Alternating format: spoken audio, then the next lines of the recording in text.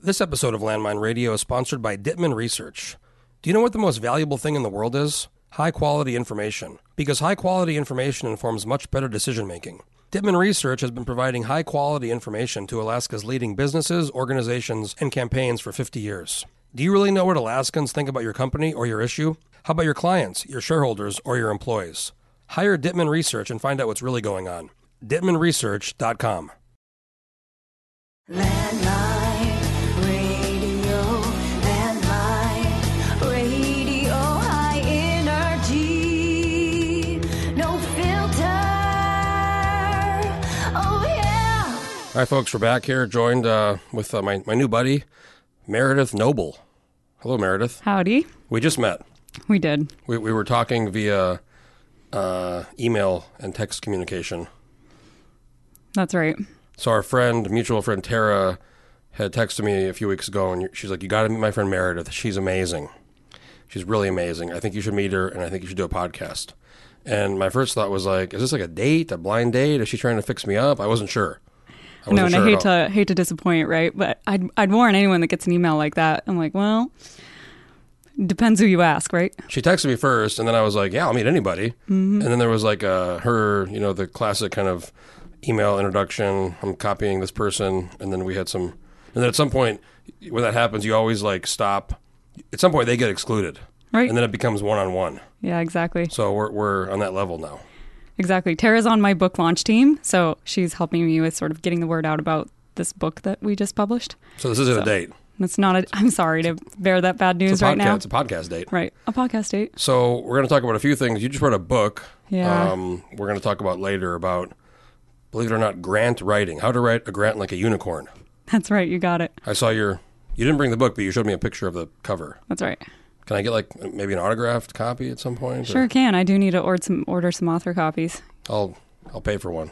I'm not sure I'm going to read it because it's not big in their grant It's a quick, writing. fun read. Who knows? Sounds like it could be very compelling, especially if I want to write it. I was just showing you that when I was a kid, there was those commercials of the guy with like the question mark, and he was like, the government's giving $350 billion money for a business, money for shoes, or money for traveling to write about a book. Or remember that guy in the 90s? Well, I didn't remember him because I was too young for that, but you did show me to him. How old are you? I'm 20 fine. 20 fine. 29, some may say. Yeah. Okay, so you're not, I'm 34. You're not like, I'm not old, am I? I don't reckon. No, you're not old. I was in Australia for a year, and they always say, I reckon, or I don't reckon. They say I reckon all the time. I think that my language comes from Wyoming. I think that's where I get those kind of bizarre. But I do say Barbie, and that was from watching instead of barbecue. Oh, yeah. And that's nice. See, I thought you were talking about the doll. No. Because like everybody says that. And Ken and Barbie. Yes. See? So first I want to talk about, you told me you just moved here 4 years ago, so you're kind of still new to Alaska. Yeah. So you moved here, what, in 2015? Yes, 2016, January. Wow. And what brought you to the great state of Alaska, up north? From Wyoming, you said?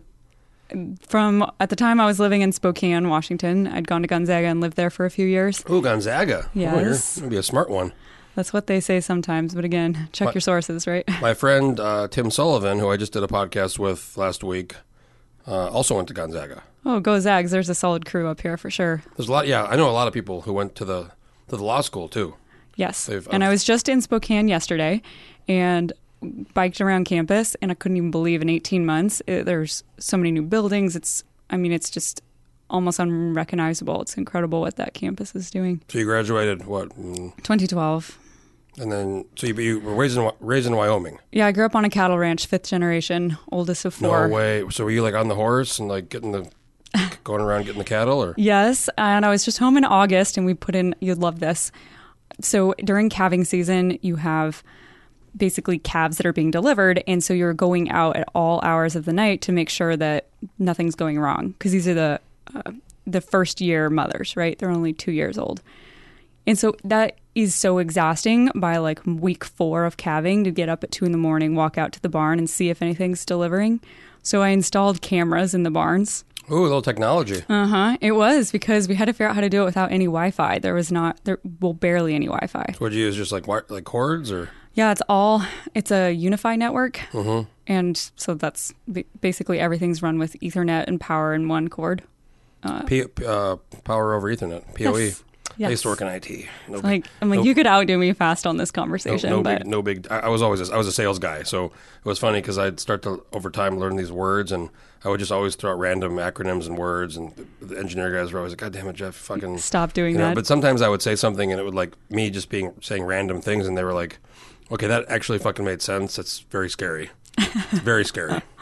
If I only I could remember the words. I don't. I just know that I was put to work installing it. So that worked, and that's kind of cool. So when you say have problems, you mean like if there's a birth complication or yeah, like anything that happens essentially to humans, like starting to come backwards, or yeah, you need help. Maybe they need I've help seen videos. pulling Don't it. they have to go in there and they put their hands in there and they like pull it out? Or, Yeah. Oh my god, have you done that? Yes. Do you work like a big glove or something? When you have time. Oh my god. So what if it's like sideways or it's not coming out right? Yeah, or or just taking too long. Something's going on. Maybe it's enough time has passed. You're like, something's wrong. Then sometimes you'll just help deliver. So did you like? Where'd you go to? You were like living on the prairie. Where'd you go to school? There are a lot of mountains there. Just Pinedale, Wyoming, little local town, 2,000 people. It's a lot like where I live now. I almost. What's the city in Wyoming where there's? We were looking when I moved to Alaska in 2004, and I was looking at like in Colorado. There's like Crested Butte. Like so all these- Jackson Hole, Yeah, but where's the? Oh my god, where's the University of Wyoming? Laramie. So I was looking at that as far as because I used to ski a lot. So I was Yes. looking at Colorado, Wyoming, and Montana. Yeah. And I actually Nice. eventually just decided I want to get far away. I'm from New Mexico. I want to get far away from there. Yes. If I go to Colorado, Wyoming, I think you landed there, bud. You're in Alaska you can just now. drive home, right? You can just come home if Yeah. things get tough. So my buddy and I moved here in 2004, and we got to Wyoming the first night. We slept in the cars. Second day, got to the Canadian border. Went to Lethbridge. We're 19. We're like, fuck, we can drink. It's amazing. Got stuck there for a while. We're like, yeah, we spent a little bit in Calgary and Lethbridge, and then I said, well, shit, we're pretty close. We're almost there. And then like the third full day of driving through Canada, like 12-hour days, I go, Yes. fuck, where are we going? Yep. And then you get to the border. Did you drive here or did you fly here? I did not. I definitely flew because I came during the darkest day of the year. I was like, I'm not driving by myself. So when you get to the border, the Alaska-Canada border, it's still like a 14-hour drive to Anchorage. Yeah. So it's pretty It's a pretty sporty far. adventure. So wait, okay, why'd you, so after your calving cow childhood, you went to Gonzaga. That's right. And then to your question of then, how did you get to Alaska? Mm-hmm. Okay. We all have a story how we We got all have a here. story. So there's the story I tell most people if I don't really want them to know is I tell them I moved here for Folina because I love that place. But the other reason, Can I guess? yes, Was there a boy or a man involved? is it only in like 80% of cases? I Yes. fucking knew it. Yeah. I knew it. Yep. There wasn't enough room in Washington for the two of us, so I figured I'd better go get my own state. So we're dealing with a breakup, I assume. Mm-hmm. Wow, how long were you dating for? 3 years or so? 4? A while. So it was like somebody's leaving. Somebody's leaving. One of those classic, it almost feels like a rite of passage when you start talking to people. They either A, had a divorce or there was just a first partnership that ended. It's like, it seems like everyone has to walk through that door. So that was mine.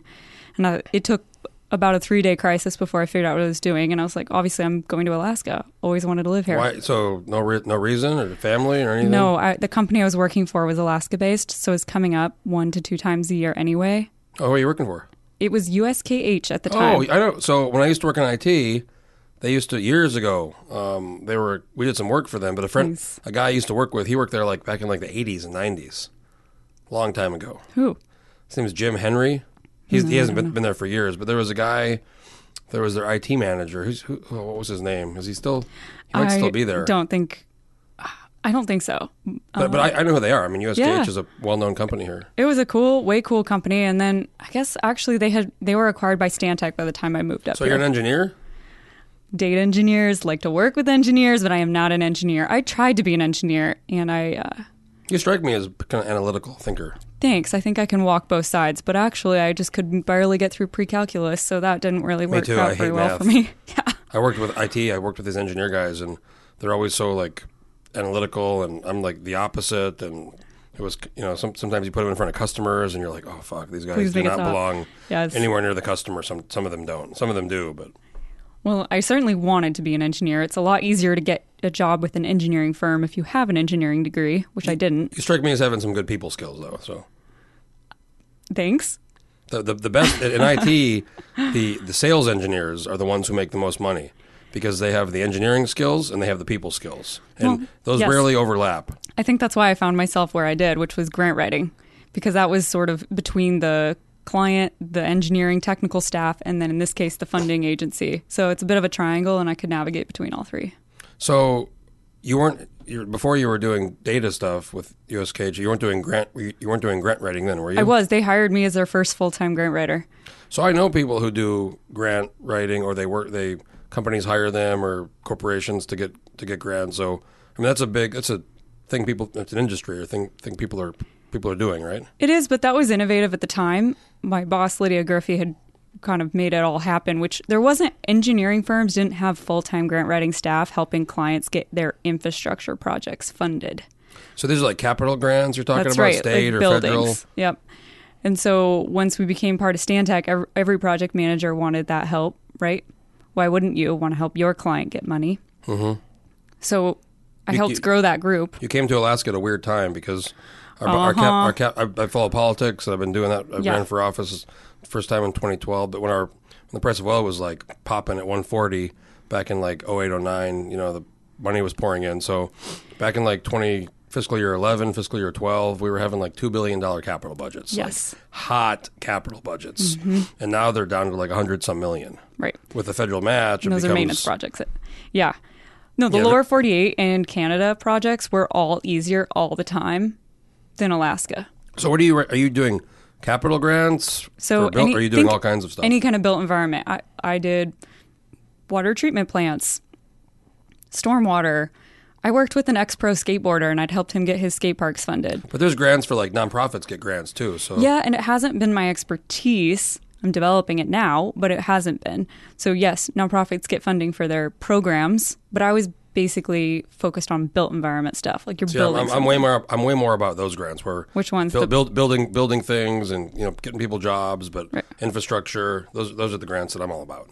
They're fun too, because you get to learn enough to be dangerous. And we have in Alaska, we're a pretty young state, 1959, mm-hmm. and there's still so much infrastructure we need. And now the budget issue, where the capital budget's been reduced, and I'm not saying it should have been where it was because it was probably too big for a long time, but there's new projects, but then there's like maintaining roads and schools and existing infrastructure, and some of those don't get funded all the time. Right, and this is what I've observed is that our caliber as grant writers as a state, generally it feels like we're lower than other states. We don't put together the most professional and compelling applications because we didn't have to your point about especially in the 80s. I mean, there's not even the 2012. But you go way back. We'll talk about like back in the 80s when the oil money started coming in. I mean, at one point, the budget of the North Slope Borough in the 80s was more than the city of Chicago. I mean, there's like That's a pool. wild. They built a pool up there. I mean, I could tell you stories about like there's a fish. So there's a church, Change Point. Change Point. Yes. So do you know what that does? It look like a church to you? No. Looks like a commercial building, doesn't Yes. it? So that was built. Some guy with, I forget his name. He kind of had a silver tongue. He said, I want to get money from, it was called ADA, the Alaska Industrial, You've heard of ADA, I'm sure, the Alaska Industrial Development Export Authority. So ADA funded this guy like $50 million to build a fish processing plant, and it was going to be like high end. You get the salmon, you all in that plant, you process it, and you're selling like high end fish, final product, and you're selling it to people all over the world. And it was like the guy got $50 million. Yeah. I don't think there was any fish ever produced out of that thing. I heard about this story. I mean, I think maybe a little bit, right? So it was just a total debacle. There was a lot of money, and the church ended up buying it for I think $20 million or something. Sure. It was big haircut. Yeah. And now it's it's a church, and then there was a whole other scandal with that. The dome back there. Mm-hmm. That was before you came here, but it was built, and the church guaranteed the bonds, and then there was no money, and the bonds failed, and they were like 10 cents on the dollar. I mean, there's all this crazy shit. Well, that's why I think there's a blessing in all of this, because it brings out basically you don't have the money to afford making such bad decisions on projects. It's a more entrepreneurial character has to emerge, because it says you test things small and you test things cheaply and you make sure there's actually market demand. I'm going to give you a book, or I'll recommend the book called Extreme Conditions by a guy named John Strohmeyer. He was a Pulitzer Prize winner. He was up here in the 90s, and he wrote a book about kind of the history of oil in Alaska. And there's these barley terminal projects. Yes. There's all these like these like rail cars and all these things in the 80s and 90s, like this crazy projects got. Yeah, I want to understand the mill that's in Valdez now because I see it. There's the grain terminal. Right. Another debacle. I mean, some things did work out. Like Ada Fund got really involved with Red Dog Mine, Right. which is a huge success out there. Huge. But it's like before, you kind of knew somebody and they were in the government and you had an idea and it was like That was enough. Not anymore. So As it ought to you be. work with right now. You're working with clients, or you're actually just working on the book and trying to help people. Okay, so I'll give you the quick background. So I left the consulting job because I'd burned out massively, thinking I would never write another grant again. And then I just kept getting asked for a little bit of help here and there. And finally I was like, okay, well, maybe I'll do a workshop or two. Those went really Ooh, well. workshop. Yes, workshops. They're You like rent a space and invite some people. I was usually hired by organizations to provide them for their community, like provided it for their beneficiaries. And that built, so then I did start accepting, I was asked to do some grants and I did take on some work, and then that grew really fast. And I had, even had like a staff and team, and this all happened in the last 18 months, but I've closed off all that work. all before 20 fine. All before 20 fine, yes. But I've siphoned it off because I kept finding that I was putting my clients' priorities ahead of my own. And so I wasn't building a business that scales. And it was frustrating to me to sell units of time. I don't really like consulting as a business model. And so I decided I don't have a forever runway, but I'm going for it right now, where I'm saying I'm not going to take any more consulting projects and I'm going to focus on building online courses. I've always found there's two people who say they're a consultant. Yes. I've always found there's two kinds of consultants. One is a person who's unemployed, who has no money, who's just like, I'm a consultant.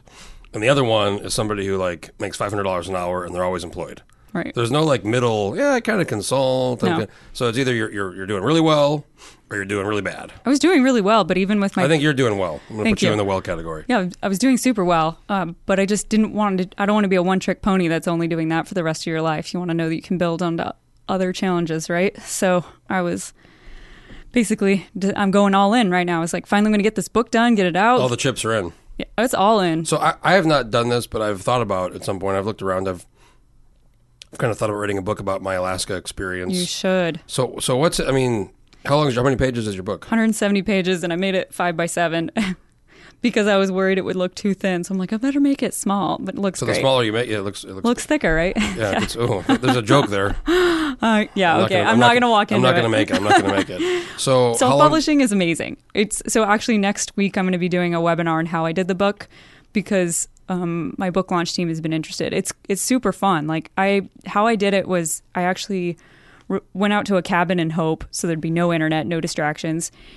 Wrote an outline. Old school. Old school. It works great. And then I audio recorded like we are now, and then had that file converted to text, and then I edited the text. So my whole time commitment from outline to audio to first complete edit of each chapter was 1.5 to 2 hours, which if you tried to sit down and write a chapter, it would take you longer than 2 hours.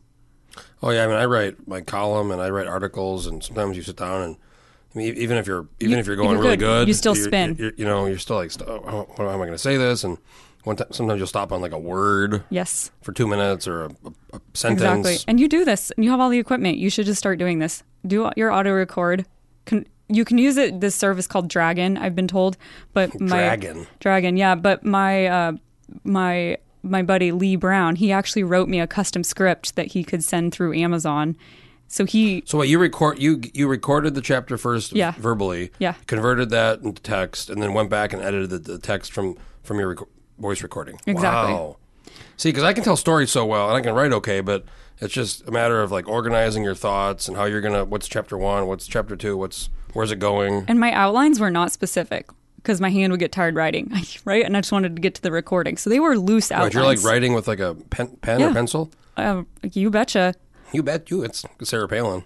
Is it? You betcha. You betcha. You betcha. Yeah, that's from Wyoming, so she must have got it from us. I think for some reason she started talking like she was from the Midwest. It was kind of weird. So how long did it take you to do the book? 3 days in the first draft. Jesus. Yeah. And Seems honestly, really it's not fast. substantially different. Obviously, it's more fine-tuned. I did hire a real editor. A lot of people, everyone jumped in to help build this book. Different people would take on a different chapter. Did you self-publish or did you get like a publisher? Self-published through Amazon. It's totally the way to go. And then So how many do they make? 100 So books to start? They or do tell you, is no, it it's by on demand. demand? It's on demand. It's totally cool. So it's my book. They tell you what the costs are to make it, and then they take 30% royalty, and then the rest is yours. So if they get 10 orders, they make 10. But what if they get like, what if it pops off and they get like 1,000 orders? They just have to make them real quick. How long does it take Yeah. to make a book? I wonder. I don't know. A bunch of people ordered them this week, so we'll see how long it takes for them to get them. It's for sale. You're launched. Oh yeah, I soft launched this week, meaning just letting the people. I wanted to make sure I could work out any issues, of which there were many.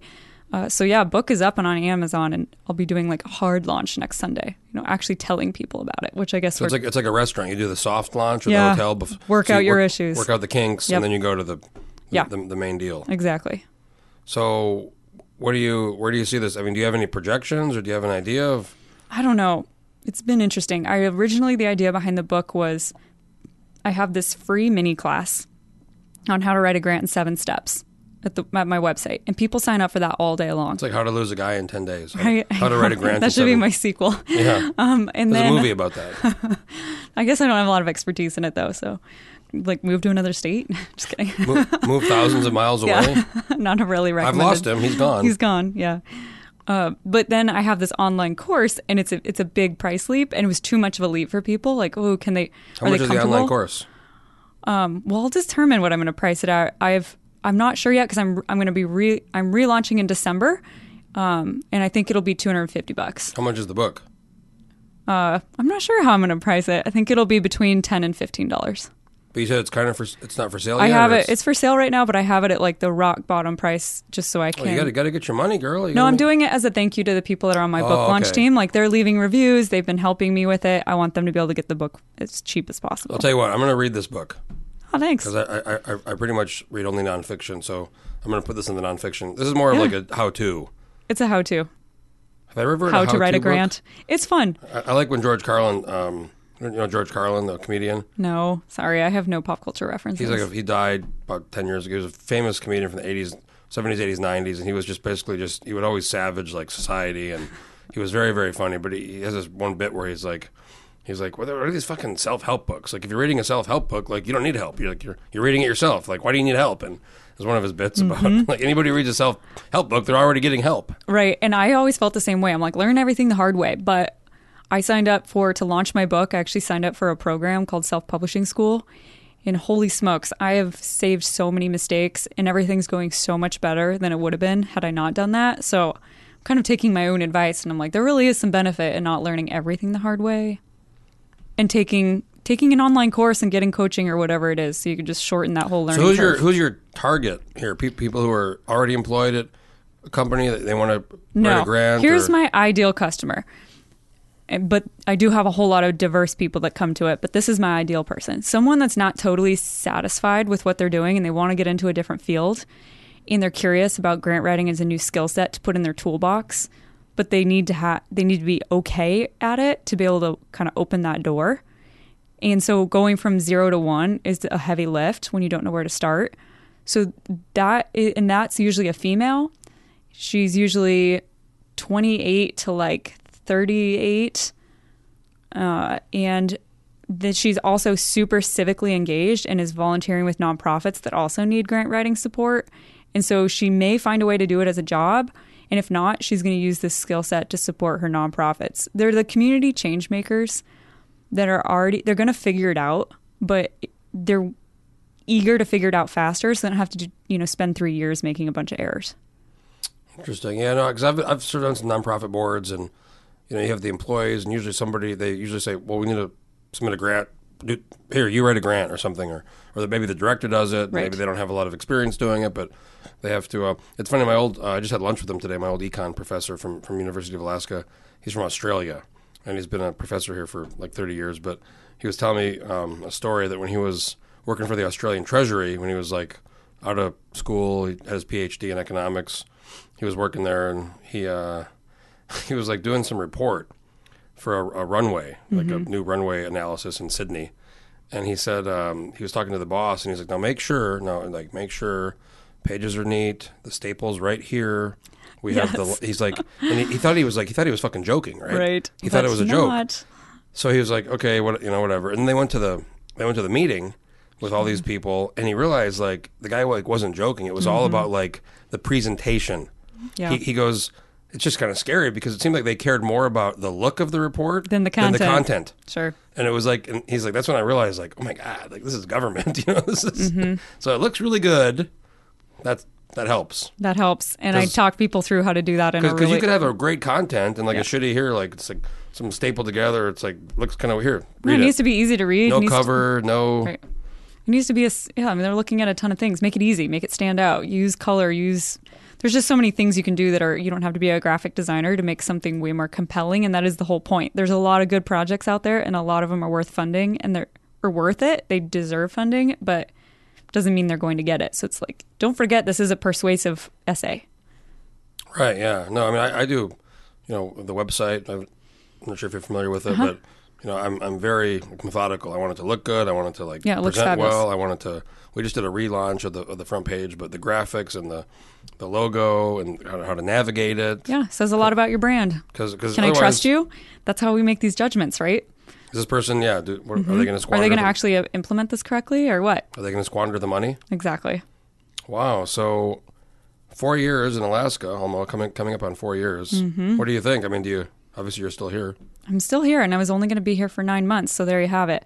And I'm not leaving, and I made up my mind on that the moment I moved to Valdez. So you moved to so you were in Anchorage, now you're in Valdez. Yeah, I moved in July. Wow. So Valdez has its own unique history with the pipeline. Oh, I know. They have a play that they just started because they're kind of ramping it up for all this extra cruise traffic that's coming in. And anyone that ever goes to Valdez needs to time it for this play in the summer because it's the whole history of Valdez, and it's so funny. It's so good. It's so interesting, and it's a play. Our former governor, Bill Walker, is from Valdez. I think he was mayor when he was pretty young. Yeah. But he talks about that a lot. And then there was the earthquake. Yes. Really affected Valdez. Substantially. The only community that's actually completely rebuilt, right? I think they had to move it, right? They did, yes. Because it was like just totally fucking destroyed. Yeah. The Valdez is one of the, because of the pipeline, because of the taxes and the tariffs and all that. It's one of the wealthiest communities in Alaska per capita. And interestingly, sort of diverse in its economy. When you look around, there's quite the cross section for a community that small. You got the oil, the pipeline, commercial fishing. I mean, there is this, of course, land management presence. There's the Coast Guard. There's all the small businesses that support that, and then there's this growing thing that we are, which is trying to grow tech in Valdez. Yeah, so we were talking about that before we started. So I have a lot of friends who have moved to Lower 48. Some moved to California for a job, and Right. my one buddy's pretty wealthy, so he bought a house that's like really close to the Bay Area, and it's a nice house. It's not like a crazy like oh my god, but it was like $1 million some, and essentially paying for close access to the city. Right. But you have these people who are in San Francisco who are making $200,000 who are essentially struggling. Yeah. Because it's so expensive, or they have to commute 2 hours a day each way. Why don't we have people living in Valdez doing tech? So, okay, I'll answer that. But beyond the financial struggle, there's also this quality of life struggle. So the two people that founded Geeks in the Woods, it's Lee and Lucas Brown, and they had started and grown a startup. Wait, what's Geeks in the Woods? It's a vehicle for trying to grow tech startups in Alaska. So, and they have a couple properties where you can go and work remotely. So this is a group that exists right now. Yes. Geeks in the Woods. Geeks in the Woods. Is this just Valdez based, or is it kind of bigger? So core properties in Valdez.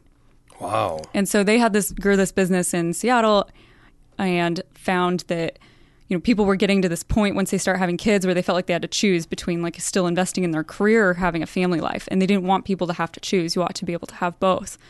And there was also, as Seattle has been blowing up, it gets harder to actually access green spaces or public spaces. I just was there a few weeks ago. A friend and I went down for a couple days in LA, but we stayed in Bellevue, right, where it's like the big new tech boom, and they wanted to get out of Seattle for different reasons, and Bellevue, it's like Beverly Hills, you know. It's Right. like, but I was talking to some folks that I met in the bar that live there, and it's like fucking very expensive. A little apartment's like $2,000. Very expensive, and then you're just not having the quality of life. People feel like, oh, I want to get there, but is it some faraway goal to have happiness in their life?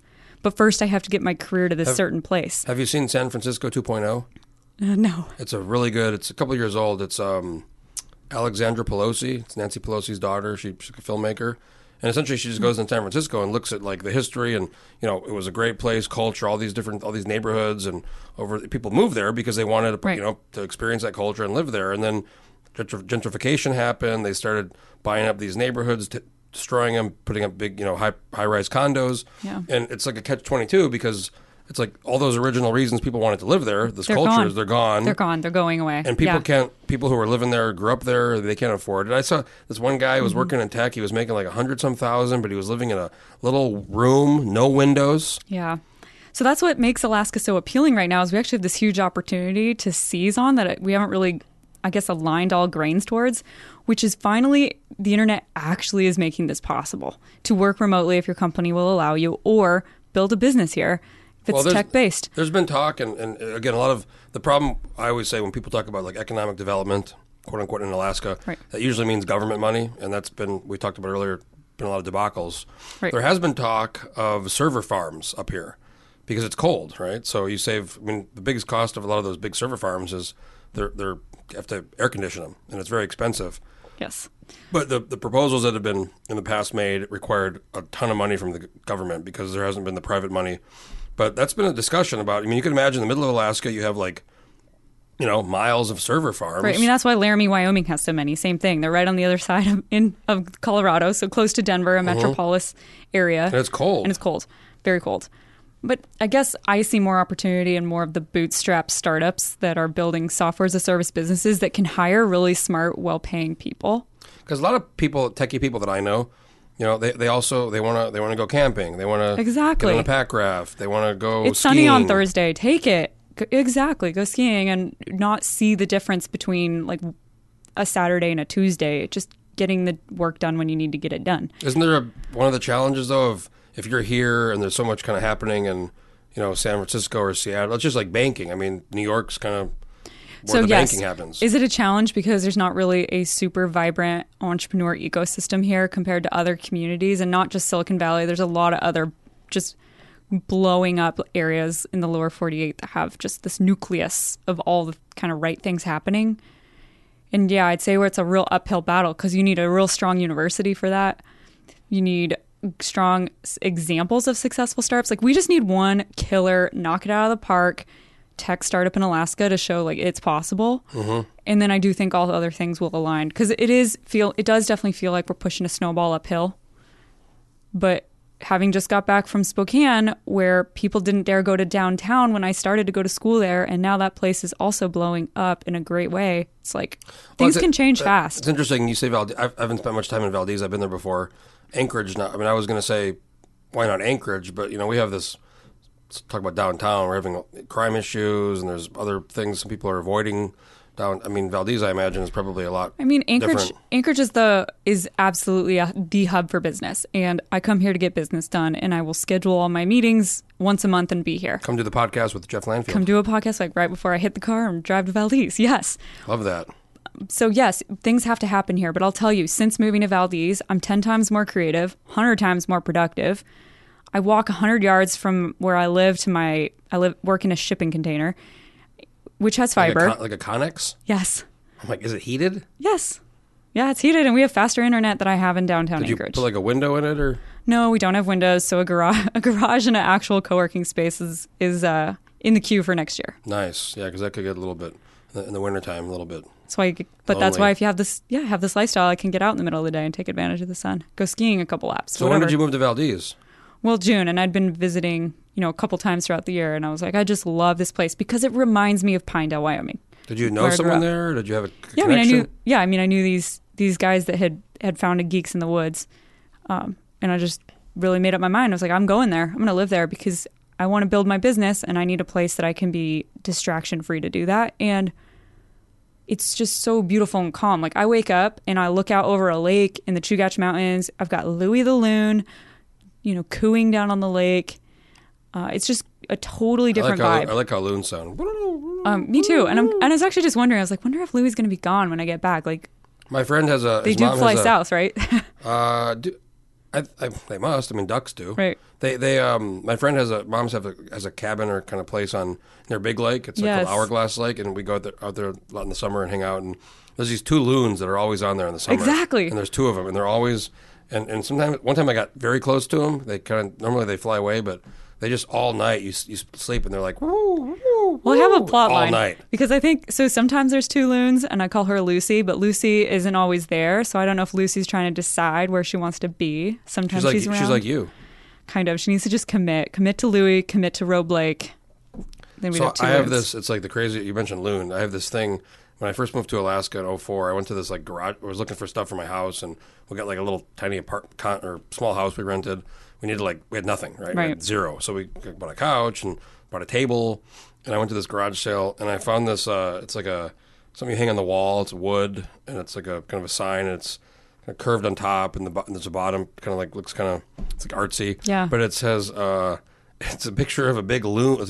It's drawn. It's a big loon. Lovely. And it says, Lunatic Lodge, weird things happen here. You had to get it. And I was like, it's still in my house. I mean, I That's got it amazing. like 15 years ago, but it is like, it's fucking awesome. Okay, that's Luna- inspiring. I will find something to name Lunatic Lodge. I think something must have been at some point named that because I don't know, or else somebody just got creative and decided to make it. I will send you a picture of it. Okay. Well, I'm going to start. So the lake freezes, and in this winter, and I love Nordic skiing, which is something I'm going to miss about Anchorage. We have this You're a world class. classic or you're a skater? Both. And I'm new to it. I'm only a couple years in. I was always a downhill You look skier. like a kind of a fit type. You look like you'd be good at either one. Hack job at either one. Yeah. But I was like, we don't have really a lot of trails in Valdez, so I'm going to get a groomer. You can pull behind a snow machine and make all these, trails on the lake and the hills nearby. And then I wanted to make like a little warming hut for people and have like a little race, maybe the Mega Vortex series. Yeah, that's. And I could call that warming hut the Lunatic. What'd you call it? Lunatic Lodge. Lunatic Lodge. Yeah, that's. You can have the name. Yeah. I don't have the trademark. Yeah. Maybe you could raise some money. Maybe you could make that a little side project in the winter. What project? The ski trails. I know. I was They just don't gonna. have ski. I know. I don't- Not really. I imagine a lot of people ski there. Yeah, not really. So I was like, maybe do a little like gas membership. You have to like put in a little bit of money in the pot to pay for the gas. I'm not sure. Pass around the hat. Yeah. Well, Meredith, this has been a good podcast. This is the first. you. I think one of the first podcasts I've ever done where I've just met somebody. Yeah. Cold Had turkey. never met them before, and now we're having. It's been a great podcast. Yeah. Thanks for having me. It's fun. We should do it again. We can talk more. Maybe I can come to Valdez sometime. We can. Yeah. We need do one on location Alaska 2.0. with the geeks. Yeah. Do it. Come on out. Well, I wish you all the best. I'm going to get the book. I'll read it. Thanks. And I'll even do a little post for you. Oh my gosh, your review is gold to me right I've got now. a few friends on Facebook, so Oh, thank you very much. Super maybe we'll be appreciate able it. to help you out with some sales. Cool. That'd be great. All right, well, have a good trip back to Valdez, and we'll be in touch. Thank you. See ya. All right, folks, if you have an idea for a podcast or want to do a podcast with me, let me know and stay tuned for the next one. Landline.